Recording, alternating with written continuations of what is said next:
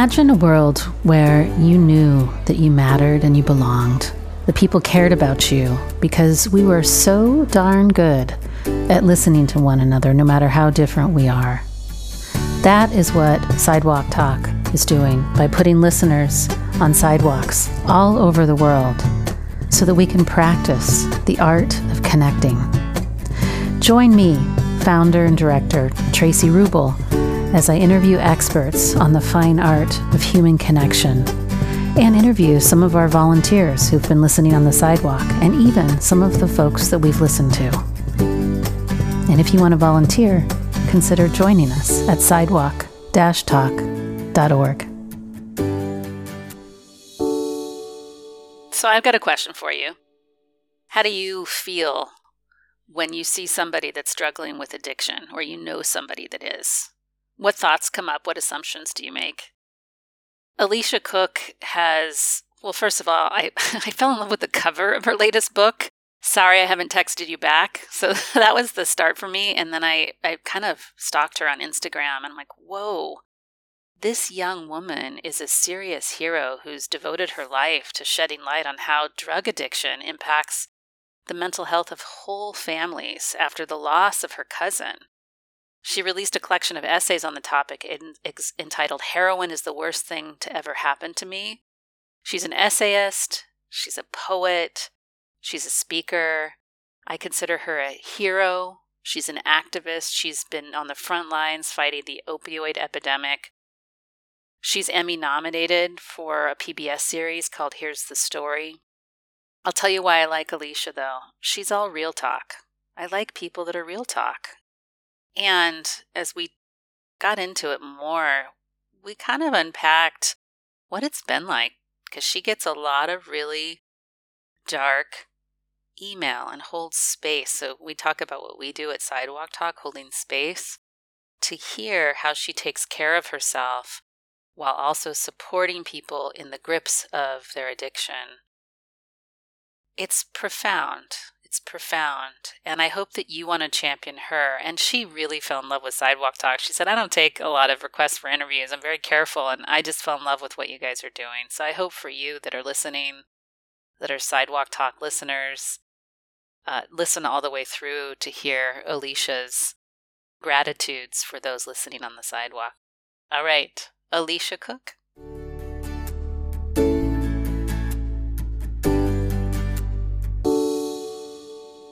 Alicia Cook, I am really excited to introduce the Sidewalk Talk family to your work, because what I'd shared with you prior to us getting on live was that we, from listening on the sidewalk, face addiction every time we're out there.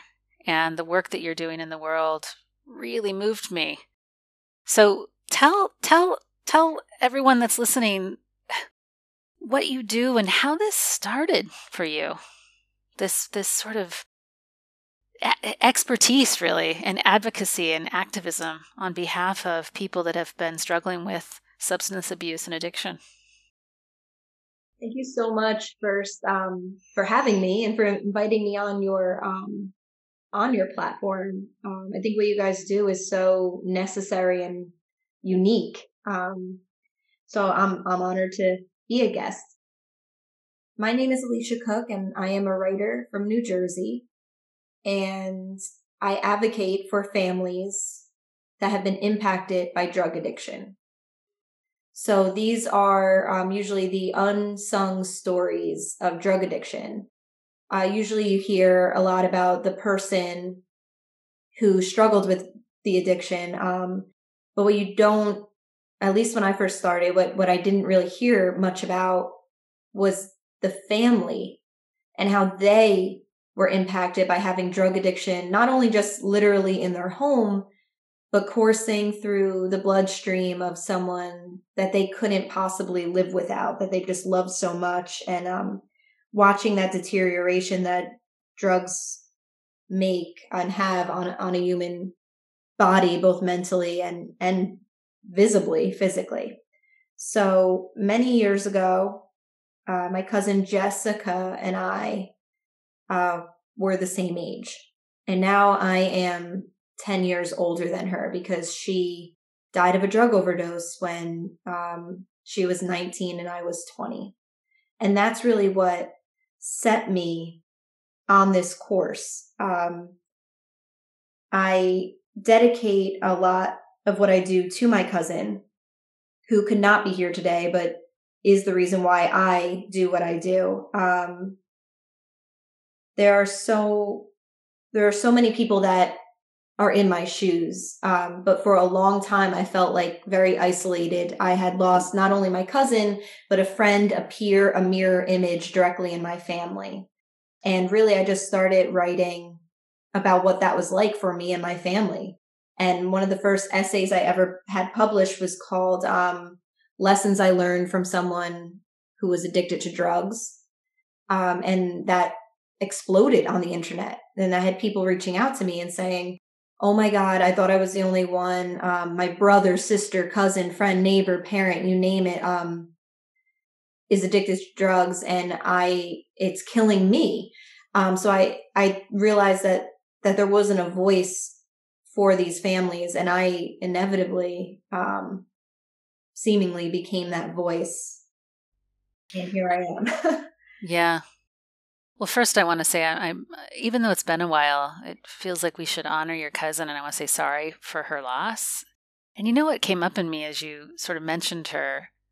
Clearly she was someone that mattered a lot to you, because now so many years of your life have been devoted to this cause. Can you tell me a little bit about your fondest memories of her, and can we bring her alive as a way to honor her a little bit? Yeah, I would love that. And I think that my aunt and uncle, her parents, would love that as well.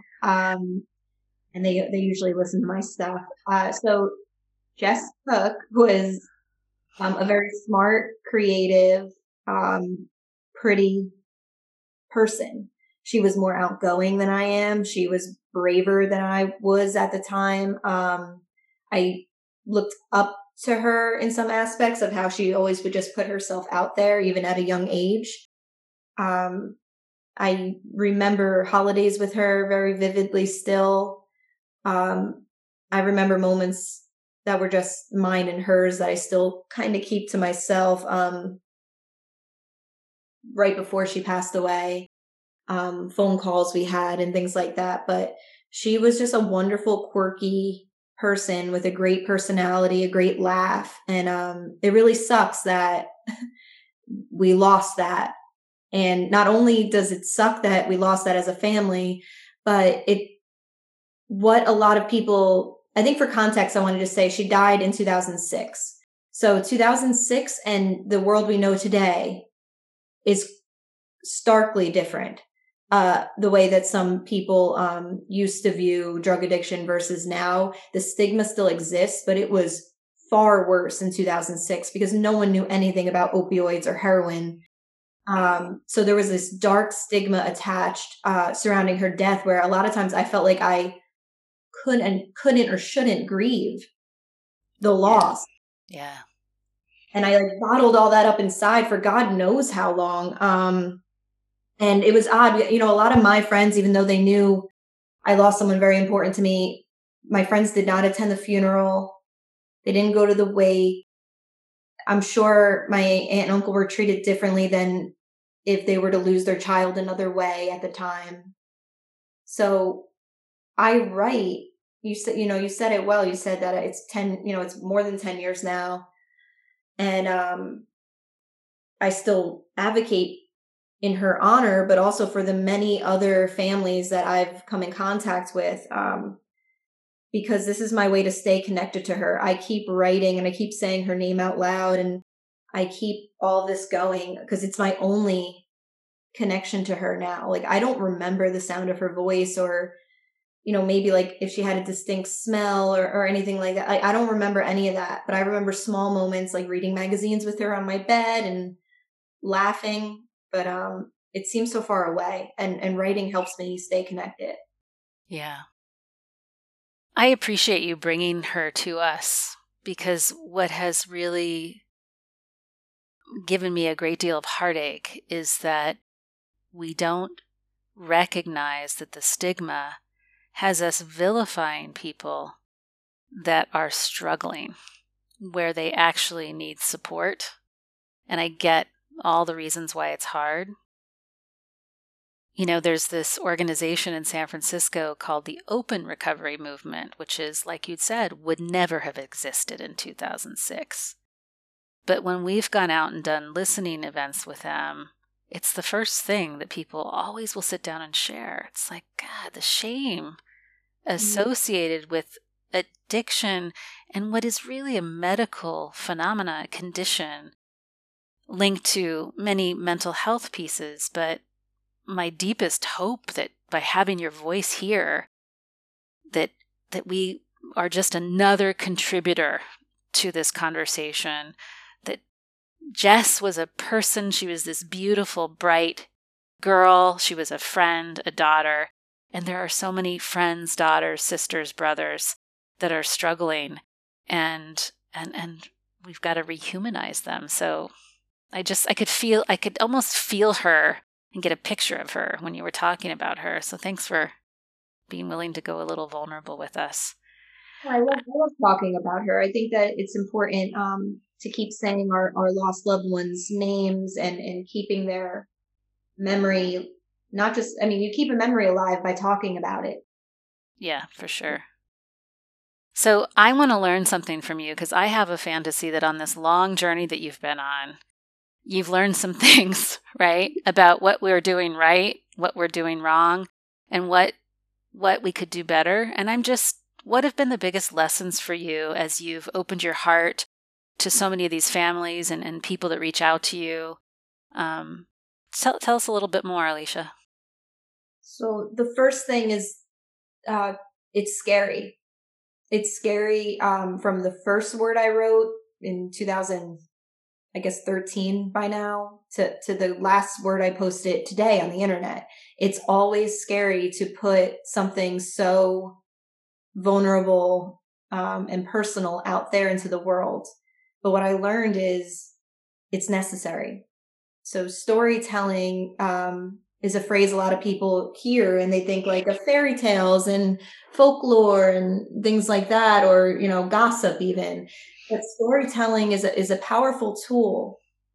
And I think it is the one thing that is going to be able to dismantle the stigma that is still surrounding families that face drug addiction. I think I think all the science in the world, because there's more science now and there's more data now that proves beyond a shadow of a doubt that this is a chronic brain disorder. That's still not enough for people to accept that addiction's not a moral failing. But I think the more stories that if we keep telling our stories and adding voice upon voice upon voice, and all the stories, though personal and unique in their own way, do tell a universal tale. There are hundreds of thousands of young people that lost their lives to drugs, just like my cousin Jessica. And I think that dismantling the stigma, the number one weapon we have to do this is our storytelling. So it's easier said than done because, again, sharing your story is scary. You know, a few times I almost gave up because I couldn't take the visceral reaction to a lot of what I was saying from internet trolls or anyone telling me that, you know, drug addiction is a choice. She deserved to die. Like just really nasty things where I was like, why am I even putting myself out there like this? But I kept doing it. I had a calling. I felt like it was necessary. So the biggest lesson, other than it being scary but worth it, is that the lives you're touching and helping far exceed the haters and the people that will never change their mind because they just don't want to. And that could be said for a lot of situations in life. The good does outweigh the bad. And I want to be on the right side of history with this. And I want to be remembered as a voice that never for a second doubted that drug addiction was a disease. And it's often an ignored disease and people are just dying around us. And I want to be remembered as a voice that tried to make a difference in all of that grief. Yeah. What are some of the stories that have touched you the most? So in 2014 or 2015, years ago at this point, I had a goal and I wanted to write 50 essays on drug addiction through my own personal lens, but then I also wanted to interview people. So I put a call for submissions out, and I just hoped for 50. Each one of those stories is still with me all these years later. I just truly believe that advocates are born the minute someone they love dies.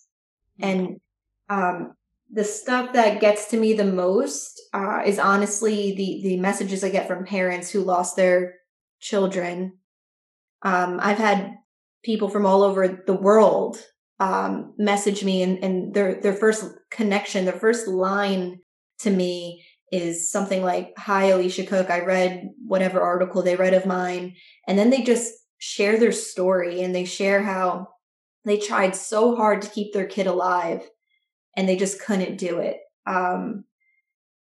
And that they want to make a difference now. So they jump into action almost immediately, because honestly too, jumping into action is easier than processing your loss.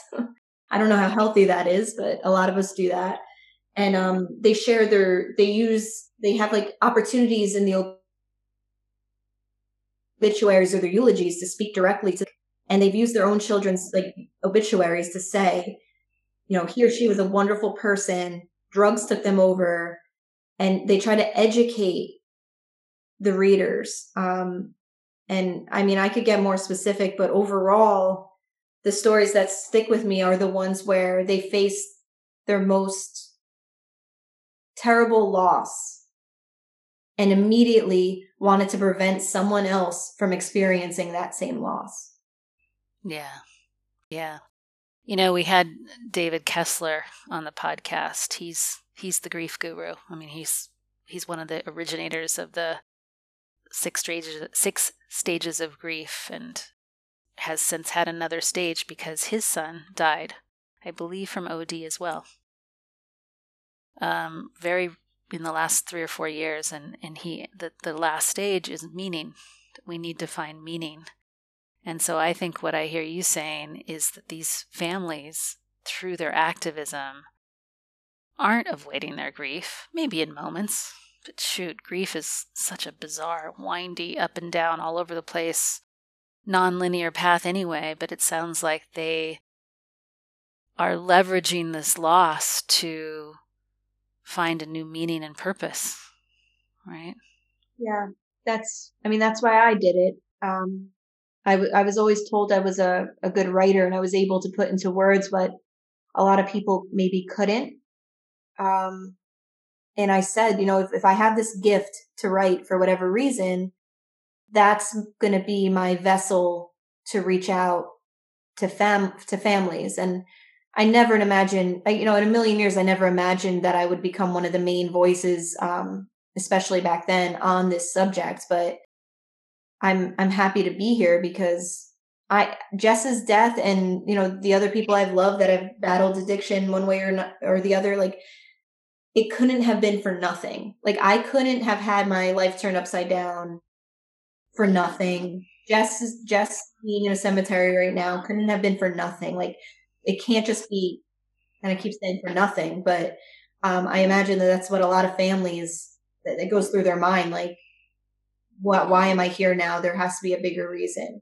And that's what I did. And even when I started writing about what I was experiencing and what I was going through personally, I didn't have a name for it. Like, I didn't know about mental illness back then, or trauma, or how to process things like that. Those were not buzzwords back then. I didn't even realize that grief wasn't just a phase, that grief stays with you always. So I think that what you're saying is absolutely correct, that families need meaning. But also families need to know they're not alone. And I think they do that for connection as well, especially when you lose someone from drug addiction. It's not always, neighbors bringing casseroles to your house, or like it's a different type of condolences you receive, because it's hard to navigate, admittedly, and no one really knows what to say. And then there's that dark cloud of addiction over everything. Yeah. So I want to talk about your latest book, Sorry I haven't texted you back. Interesting title. How have you, and I love the cover, by the way. Can I be honest with you? That's how Sure. I found you. I went, what is this? I love this cover. I got a mixtape. This reminds me of junior high school. It's I mean, I know it's silly, Alicia, but I did. I dug it. But how has your writing evolved, and what's the difference in the topics you're taking up? I imagine there's more nuance and other subtleties that you're bringing in. Tell me what your intention is for Sorry I Haven't Texted You Back. Yeah, so Sorry I Haven't Texted You Back is named after a poem I wrote two years ago, maybe, almost. I posted it on the internet and it blew up. It went viral 10 times over. It continues to go viral during certain moments in our culture, in our world right now. And it's just like a really honest, brutal, it reads like a text message, but I have parts of it crossed out. So all you really could definitely see are the pleasantries. So, sorry I haven't texted you back. We all say that in some way, or sorry I haven't called you back, or sorry I didn't email you back. And we always come up with some excuse like, oh, life is so busy, or I'm sorry, life is crazy right now. But we don't really say what's like bubbling under the surface. And that poem encompasses the truth, though it's slightly crossed out. So you could still read the truth, but it's the idea of like so many of us censor ourselves from our closest people even. And why are we not talking about our struggles? That poem blowing up kind of showed me that, or gave me permission in a way to write about mental health more obviously. I was like, okay, the world is kind of ready for like, let's stop romanticizing everything. Let's talk about how a panic attack could make you pass out. And let's talk about how you break out in hives or what have you. And the whole book is a book of poetry, and it's broad theme. It's just how our mental health, whether we're in a good state or a bad state, touches every facet of our lives. And it's impossible to compartmentalize, though so much of our world tells us that we need to compartmentalize. So like, I had one person, for example, read the book and say, I didn't expect there to be love poems in this book. And I'm like, well, yeah, the man who loves me has to deal, and I don't like using the word deal, but like he's with me for better or for worse. My mental health affects him probably most of all after me.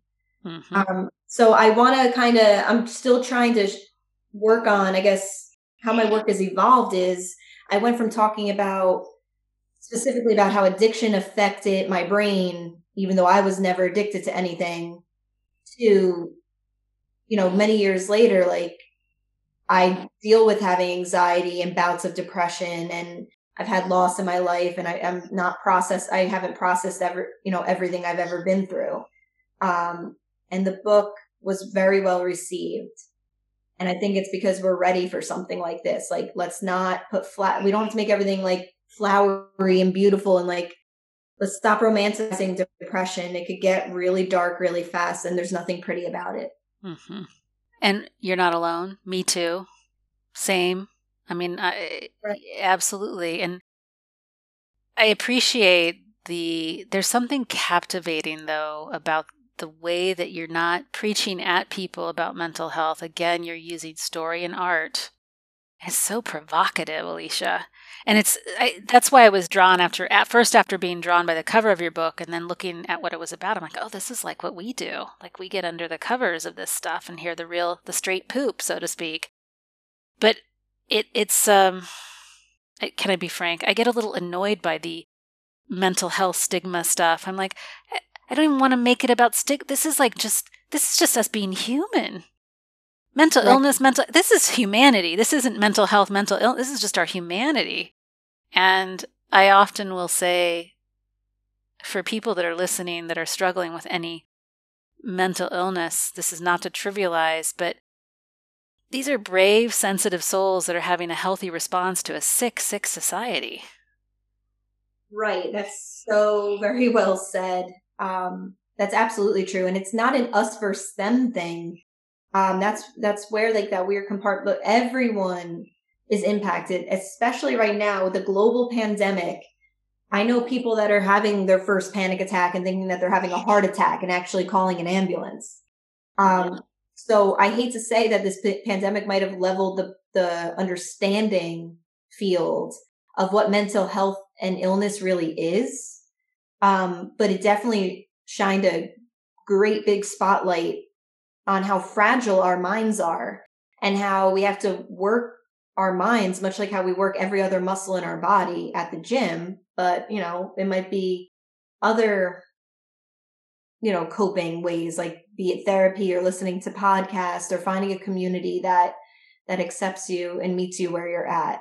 And I'm never going to preach. Even when people want to kind of debate me in comments, everyone is coming with their own story from their own angle, from their own experience. And all of our experiences are quite limited when taking in, the big picture. I'm always going to just write a story. And if you could see yourself in that story, then I've done my job. And if not, it's not that I haven't done my job. I'm just not for you.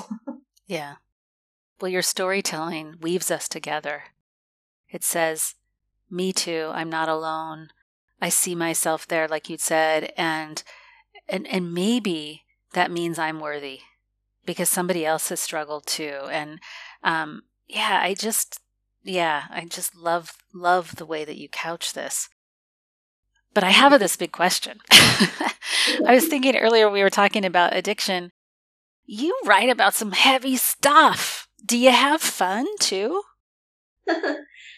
Yes, I do. A lot of times I write when it's bad or when I have an idea that hits me and I finally find a way to say what I've wanted to say maybe for years.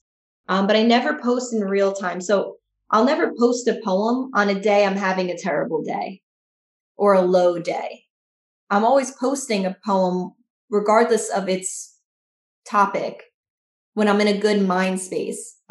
Because putting something on social media to all, not just my followers, but to anyone who might stumble upon it, I need to be mentally prepared to like manage the response. So if you go to my last poem, for example, or poem or two that I wrote, and you read the comments, I'm writing heavy stuff. So there are heavy comments. I have people in my comments telling me that, they tried to take their own life a month ago, but they're glad it didn't happen the way that they thought they wanted it to happen, and that they're still here, and that, so-and-so in their life has just passed away and they felt alone, but now they feel seen. So, but I do, at my heart, I know I am a little, I don't want to say morbid, but there is an aura about me that is always just a little lonely, a little just never completely happy.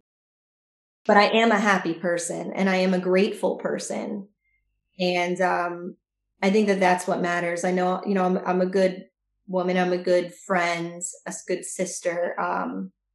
But there's always this like underlying buzz of loneliness for some reason that's always hummed through me. Mm-hmm. But I've been able to have this platform and connect with people. And I mean, I feel like that's a gift. Well, personally, I don't think you're morbid. I think you're deep. And I actually like people that are morbidly deep. So now you know also why I reach out to you. There's a safety. There's like okay, we can go on the high and we can go on the low and you can hang with me wherever I am. You know what I mean? Hey, I'll watch stupid stuff on YouTube and I send funny memes to my friend Pamela like all the time that are just so ridiculous. But then in the next breath, I'm posting or writing or responding to someone that just faced like immeasurable loss. So we're all multifaceted, but at my heart, I'm just grateful to be alive. And I love that you're giving voice to the word loneliness though too, because it's been something. When we first started doing what we were doing, we weren't expressly targeted on loneliness. It was very much like you. It was a reaction to gun violence in the United States and racism that had me sit on the sidewalk. And I became sort of introduced to, whoa, we're like walking down the sidewalk and we don't even see each other. And when we've done some press, I've gotten calls. I remember I got this call once, Alicia, from this man. He says, gosh, I have like a great wife, kids, super happy, and I'm lonely all the time.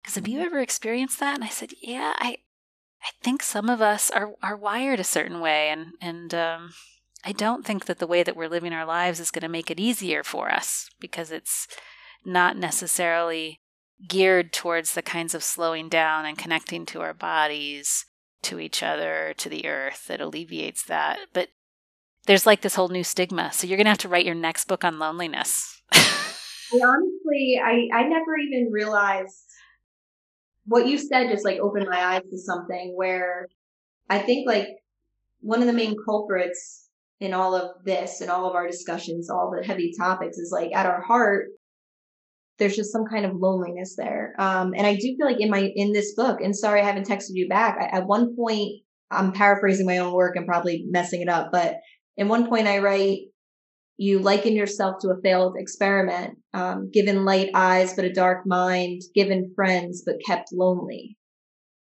And I think I was writing very specifically, but the amount of people that have reposted that poem was that there is that universal feeling of like, the way that you said, the way the society is set up, like if we do even feel like this for a moment, I tend to think even now with all the information I have that I'm a little broken. Yep. And that's not true. I'm just human, and this is just, everything ebbs. Yeah. Interesting that. I'm so glad you brought that up, because now I'm going to pay more attention to that. But I think that that's intrinsically throughout most of this book. Yeah. Yep. No, totally.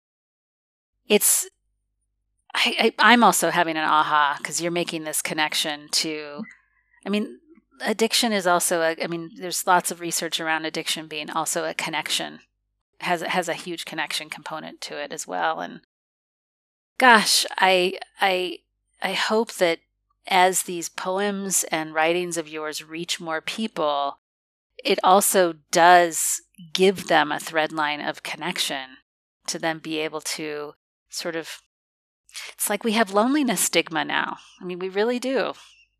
And I got to tell you a funny story. I do this every once in a while because I'm goofy like you. And rather than just posting something on social media, I'm like, why am I actually posting something? And I'm like, Tracy, you're lonely. So I posted something recently to my friends. I said, I'm lonely and I'd like some attention. That's all I posted.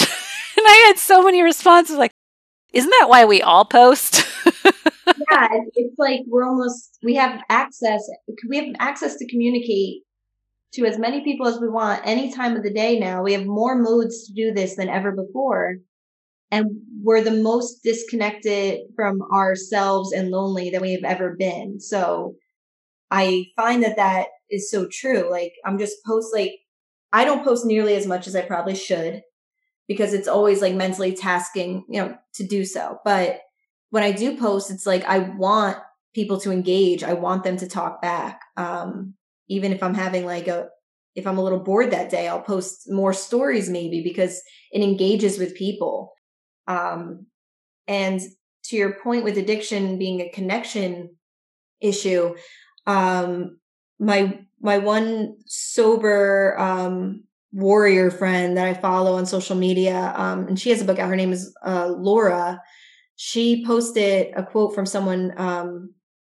I honestly can't remember the actual quote person who she quoted, but it was something like, addiction's not a choice that anybody makes. It's not a moral failure. What it actually is, it's a response to human suffering, which could be a response to loneliness or a response to trauma. 100% with you on that. Totally. Right. So I'm curious, let's be armchair policymakers here. What the heck do you think we should be doing about this? If you and I were sitting in a room and they said, Alicia and Tracy, you got to fix this for us. I mean, what would it, just no pressure, but what do you think some of the things would be that you would like to see happen? Well, we can't really talk about any type of recovery from anything without talking about the fact that like healthcare and mental health resources are not globally accessible. Yep. It's a privilege that I'm able to use my copay and go see a therapist when I want, or go to the doctor if I need to. Yep. So better access to just like fundamental resources that people need in order to at least jumpstart the recovery, I think is key. Something that is great that came out of this technology world we're in now is that there are a lot of free resources. Yeah. But people know where to look. Yep. And what's real and what's not real. But we can't talk about any kind of access to recovery without talking about the fact that access isn't granted to everyone and that it is a privilege to be able to access that. Yeah. Spot speaking, on. Yeah. Speaking specifically about drug addiction, I've heard from countless parents, like more that if I told you how many, if I counted, it would break your heart, how many of their kids woke up one day and said, I'm ready to get better. And they called rehabs within like X amount of miles that may or may not have been in their HMO, their healthcare insurance or whatever. And there were no beds available. Yep. And their kid died waiting for a bed in a rehab. We need more access. When someone wants to recover and wants to begin that journey, whether it's rehab or, any other thing that might be used that's similar across the globe, there needs to be a bed for them. They need help immediately. They don't have another day, or they could change their mind, or they could OD waiting. And I've heard a ton of stories from parents that like, especially in the US, in like the Midwest states that are maybe not as progressive in the addiction field. Yeah. That like, there's just not enough beds. And then all of that, the large answer to all of that is, of course, money. Like funding is needed for all of this. And yeah, it's a lot. What would you do? Well, I would start there, actually. I mean, I look at the sort of the root causes, and I think about, so we know that some of the causes of addiction is, some of it is trauma. So we want to make sure that we have mental health care and intervention much, much earlier for people that have experienced trauma or adverse childhood experiences like poverty, right? I'm big into solving issues around equity. So poverty, housing, heading it off at the pass, giving people a safe, connected home life that could potentially prevent them from being addicted.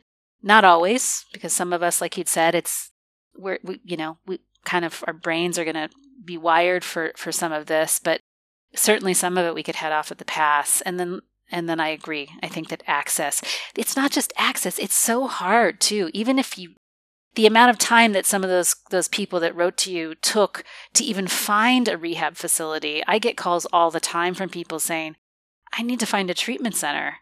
Where do I go? Like, I don't even know where to begin. What's the process for this to begin to start? And then finally, I do think that we have to solve the loneliness problem.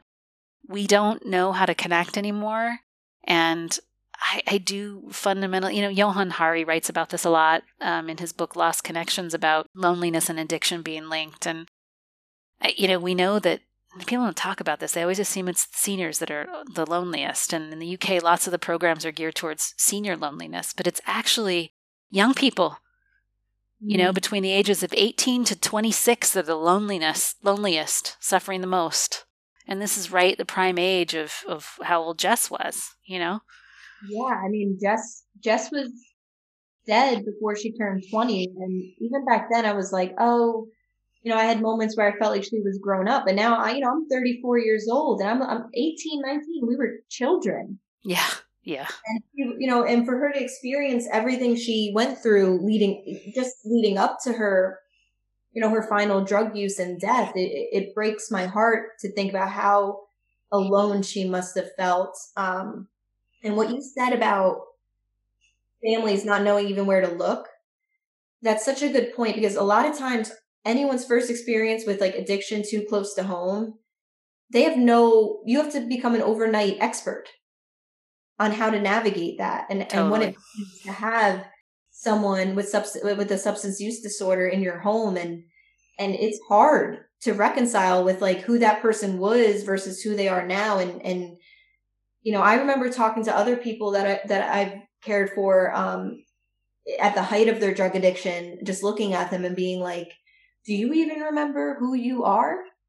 Like, is that person still there? Or, so it's just like, I'm grateful that there are so many more resources readily available for families, but a lot of times people Google and the first thing that pops up is my essay. And I'm not a professional. I don't have any real resources. They're just like, they're reading it and they're feeling a connection to me. But what really should come up when they Google that stuff is like actual immediate help.